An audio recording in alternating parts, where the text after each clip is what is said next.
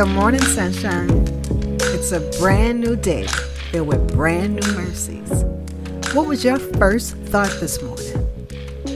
Thank you for joining me to hear mine. It's My Morning Thought with Barbara Scorza. Good morning, sunshine.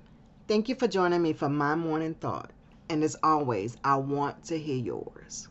This morning, I was thinking about being ready.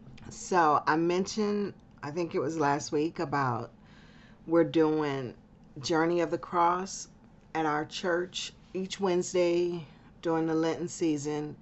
They're putting up a different picture that depicts the different stations that Jesus stopped on, or stations of his journey to the cross, from conviction to resurrection.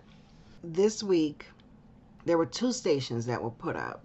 In the details, I'll leave a link where you can visit both if you'd like. And remember, we'll be doing this again next Wednesday. If you want to come by, if you're in the area, we're at Fellowship North. I'll also have that in the link. Between 9 and 4, you can come by and visit the Stations of the Cross. Also, at 6:30 on each of those Wednesdays, you can come in with some reflection time on the cross. And then at 7, we gather in prayer together.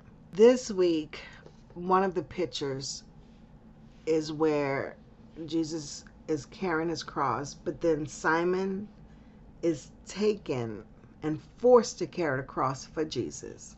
So I've been thinking about that a lot, and I woke up thinking about being ready. The scripture that the picture uses, as you'll see in the description, is Mark 15 and 21. It says, a certain man from Cyrene, Simon, the father of Alexander and Rufus, was passing by on his way in from the country, and they forced him to carry the cross. So thinking, Simon is on his way in. I don't know where he's been. It doesn't say where he's been, but he says he's on his way in from the country, and they're leading Jesus out. So in that very moment, he's on his way in, doing his own thing. Doesn't even say where he's actually headed to. But then he's forced to carry Jesus' cross. And the way Luke says it, in Luke 23 and 26, it says, as the soldiers led him away, they seized Simon of Cyrene, who was on his way in from the country, and put the cross on him and made him carry it behind Jesus. They forced him, seized him. It seems random, but we know that nothing God does is random. But it seems random to our eye that here's Simon on his way in, Jesus on his way out. At that very moment, their paths intersect, and now he's forced to carry Jesus' cross as they lead him to Calvary for crucifixion. Can you think of places in your life where in a moment things changed? Like one moment you were headed in or headed out and everything was going fine, and then just that moment things changed, and then it's forever different, and now you're carrying a cross that's not even your cross, that you never intended to carry, but you become a part of that story. It wasn't the story that you were writing or even saw for yourself, but in that moment, just one brief moment, it changes and you become a part of it. And in this particular story, it says that he was forced to be a part of it. He didn't even get to make a choice. He wasn't asked if you want to be a part of this. He was forced to be a part of it. And sometimes in our life, that's what happens.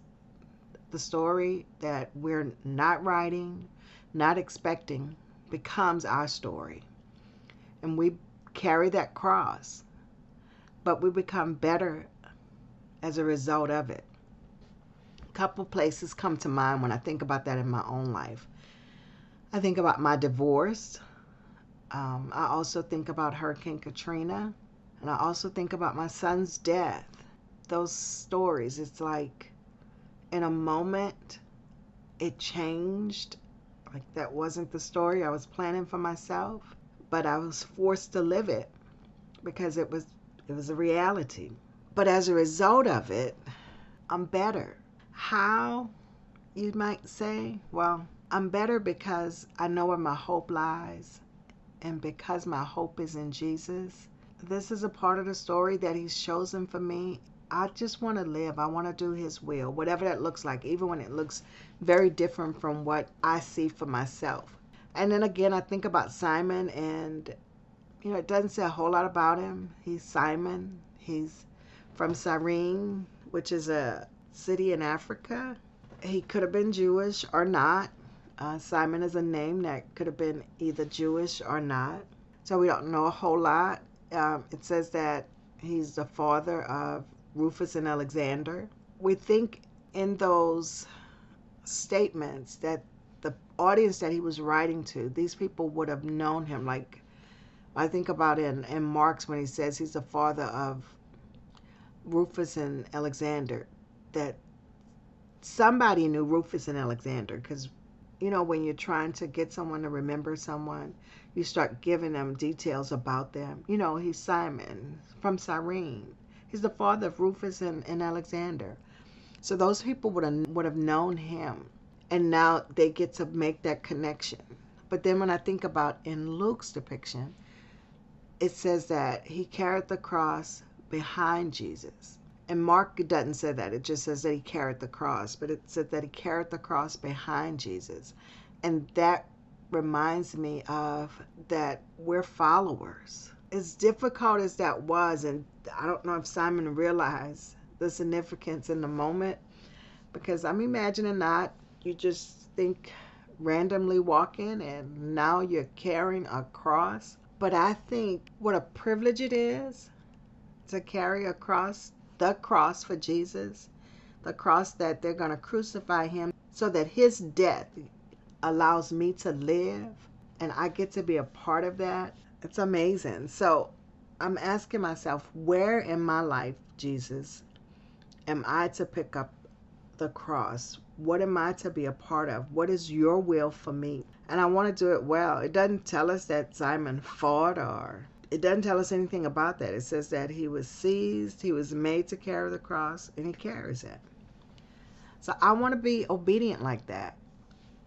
God, will you call me? I want to say yes, Lord. So my question is, where in your life have you had what appears to be just you're randomly doing life, and then things just changed, and now you're carrying a cross? Forced to, because it's a difference when you decide that you're going to walk along somebody and help them. But when you're forced to help, what does that look like? Do you do it willingly, or do you do it grudgingly? Does someone have to beat you to make you do it? And then on the other side of it, are you better as a result of it? I encourage you today to spend some time thinking about your cross. Do you carry it willingly or grudgingly? Ones that you are on the other side of, are you better because of it? Just imagine being a part of God's story where Jesus is on his way to die so we could live, and then we get to be a part of that process. Have a great day, guys. Remember, I'd love to hear from you. What are your thoughts when you read those scriptures, when you think about carrying a cross? I want to know. Drop me a line. You can go to the website, www.mymorningthought.com, or leave a message where you listen to your podcast. Have a great day. Thank you for joining me for My Morning Thought. And don't forget, I want to know yours. So leave me a note. And until we meet again, do the right thing, because it's the right thing to do. I'm your host, Barbara Scorza, and our music was by Ashat Daniel Yen.